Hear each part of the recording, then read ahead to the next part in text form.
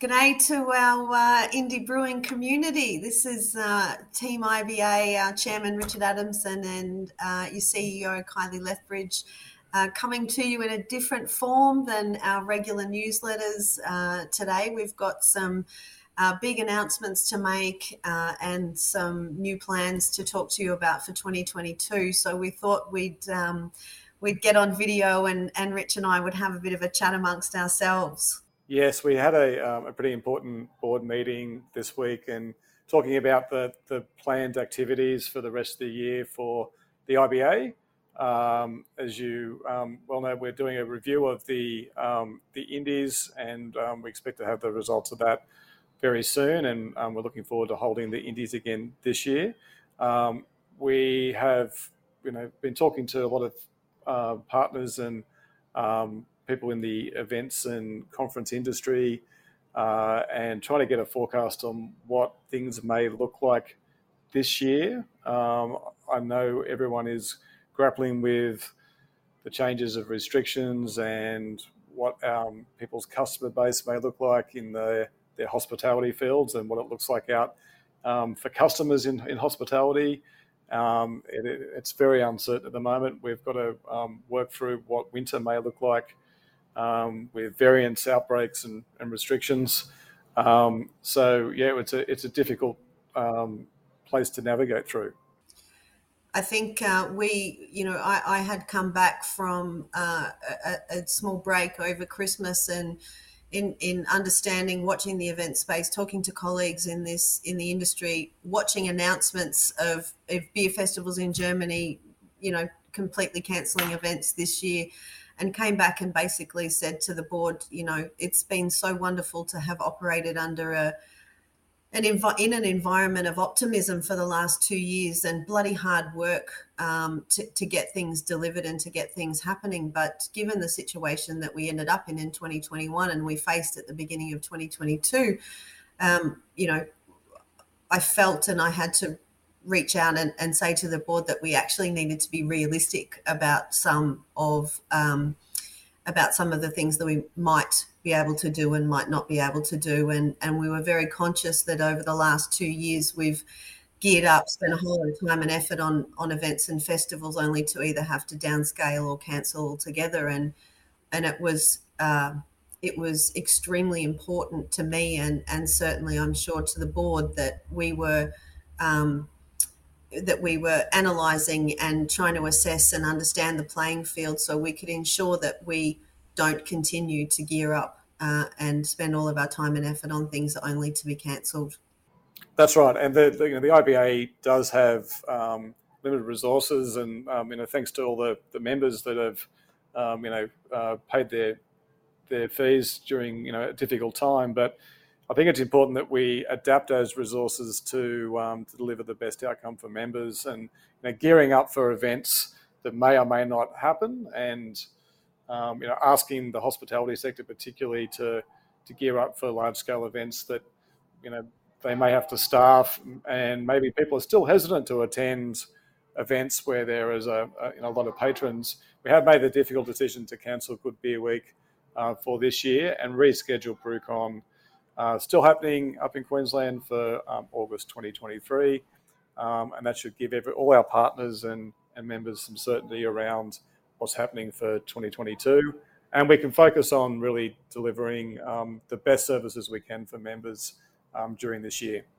And this Rich and the board will agree that this wasn't a decision to cancel events is not a decision that we've made lightly. There's been a lot of assessment, a lot of, marathon board meeting yesterday to talk about what that looks like for us and to understand the as Rich said, the financial and reputational risk, as well as whether or not, there's a moral obligation as to whether or not we should be doing some of these things.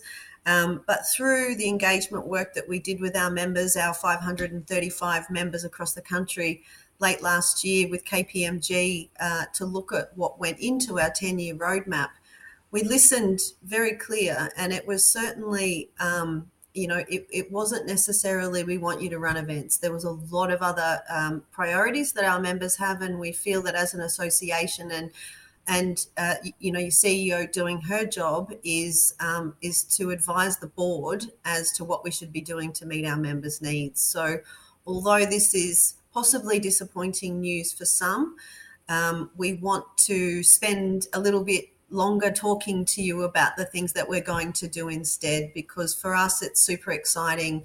There's some big things on the cards anyway, but we're adding to that plan because we're not spending all of our time and effort preparing for those events. And Kylie, that's a great point. I think there's some really exciting things that are in store. Do you want to run through some of those? I'll let you take the lead on that rather than you can deliver some good news.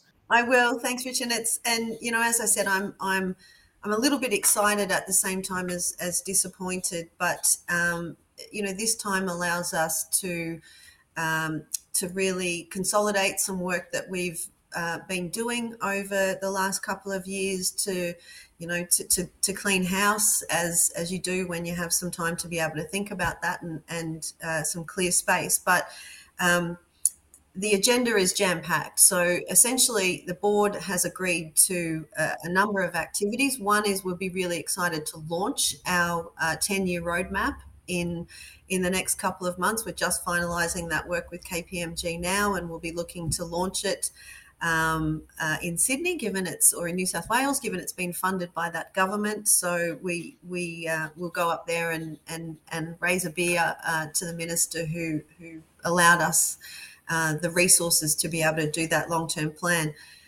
What we want to do in the lead up to a federal election is ensure that plan is adopted and as federal policy. So we'll be doing a lot of advocacy work and getting the relevant departments at a national level to recognise that what they sent us away to do, e.g. to get a reputable plan, we have done, and therefore we'll be looking to have them adopt that plan.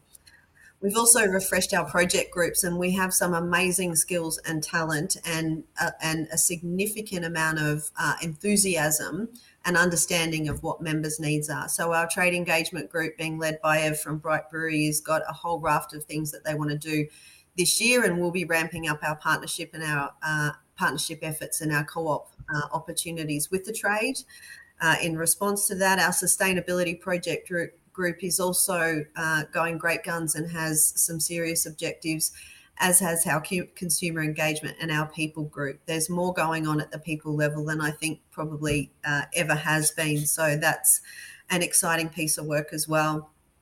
One of the important things, again, as you told us last year, is that members want resources. You want more technical resources, things like sales tools, guides on how to process a recall, tools and guidelines on navigating regulatory obligations, shared buying power, which is something that certainly would be very new to us, but we're just turning our mind as to how we might go about that. Shared systems, so technology, we understand is a really big barrier for you, and you're all trying to do it individually. So is there some role we can play there in delivering on what that 10-year roadmap says that we need to do to ensure that we meet that target of market share by 2031 or 2032. Instead of, we realise that networking opportunities are really important to our members, and again, because we haven't had BrewCon now since 2019, we've really missed those opportunities and those times to get together and have a beer, either in a formal or an informal setting. I certainly know I've worked for the IBA now for nearly 2 years, and I haven't got out anywhere near as much as I wanted to, including still being working from home. So we're going to introduce a series of bringing the IBA to you. So we're going to come and we're going to have some networking lunches, and we're going to have some mashups in each state or region. And I say region because obviously some of our states are quite large. So in Western Australia and Queensland, we might have a couple, for example, where we come and talk to you. And it also provides our opportunity, our suppliers and the trade an opportunity to come together and network with brewers, which is also really important to the supply chain. The consumer campaign is really important, and we've been building the creative and the national media schedule for that over the last couple of months. So we'll be launching that hopefully by the end of possibly by the beginning of April. We're just working on the creative at the minute, and we'll be developing some toolkits for our members to outline how you can maximise and build on that campaign. And as we've said to you many times through our updates, this is the start of a very long journey of trying to raise awareness of what that seal means within our consumer group. So we've picked an agency that we're hoping, they're called Loud. They're based in Sydney, and we're hoping will come on a very long journey with us of having consumers really understand what that seal is when they see it on your packaging or they see it on a can on a shelf. We'll be, as Rich said, we'll absolutely be having an Indies Awards this year. So we'll be implementing the review following on from some of those challenges we experienced in 2021. We're expecting the review in the next few weeks, so we'll be boots and all into getting onto that, because we would normally be opening for entries in the next couple of months anyway. Our people group have been doing a great job in helping us build a HR toolkit. So we're developing a number of position description templates, policy and procedure templates. There'll be 20 or 30 different assets that hopefully you'll benefit from, that will be released in the next couple of months as well. And that's just, again, one of the resources that you've told us that would be helpful and what you need. I might stop talking now, because the next thing on my list is education and training, and you want to hear that from Richard Adamson. Yes, we are definitely doing a lot of work on that front, and I think it's important to know that we're getting out to a lot of the states where maybe they're not serviced well by their tertiary education, and working to not only get a craft beer strategy within those states, but education is front and centre. You've said to us that getting trained brewers is a priority, and we certainly recognise that, and we're pushing really hard to further the education opportunities and the apprenticeships that are available across the states that aren't serviced at the moment, whilst also expanding in the states that have made a great start. So really positive activity on that front. We're getting heard, and we're getting listened to by the states. So hopefully we can make some more announcements this year on further educational opportunities and apprenticeship opportunities for brewers. So I think really in summary, Golly, we're saying that we're going to be delivering more services to members.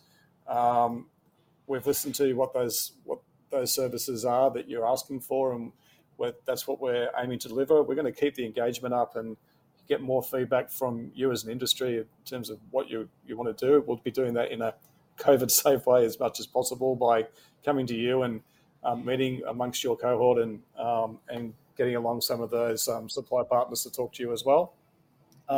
Indies will be going ahead this year, a revamped one based on the review we've had and the feedback we've received from you as members as well. And thank you to those who have given that feedback.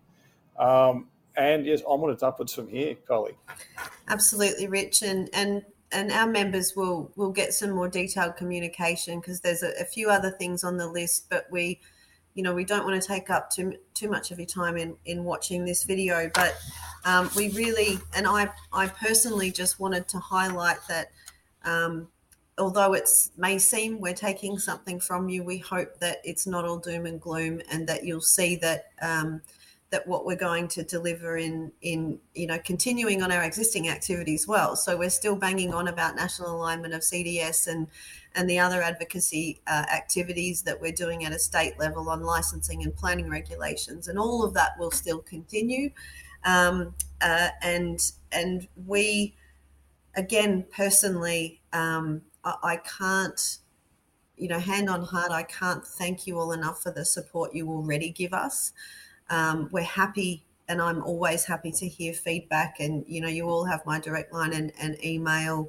So we hope that that we'll continue to have the support of our, it's why we're here. So we want to make sure that as an association that has grown and evolved very quickly and had to weather a global pandemic, that we're changing and realigning our activities based on what our industry needs, trying to keep up with that rapid growth, and that you'll stay with us on the journey and benefit from the hard work that we'll still continue to put in on your behalf over the next year or so.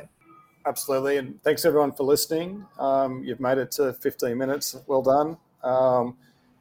We'll see you out there around the country. Thanks, guys. Cheers to Indie Beers.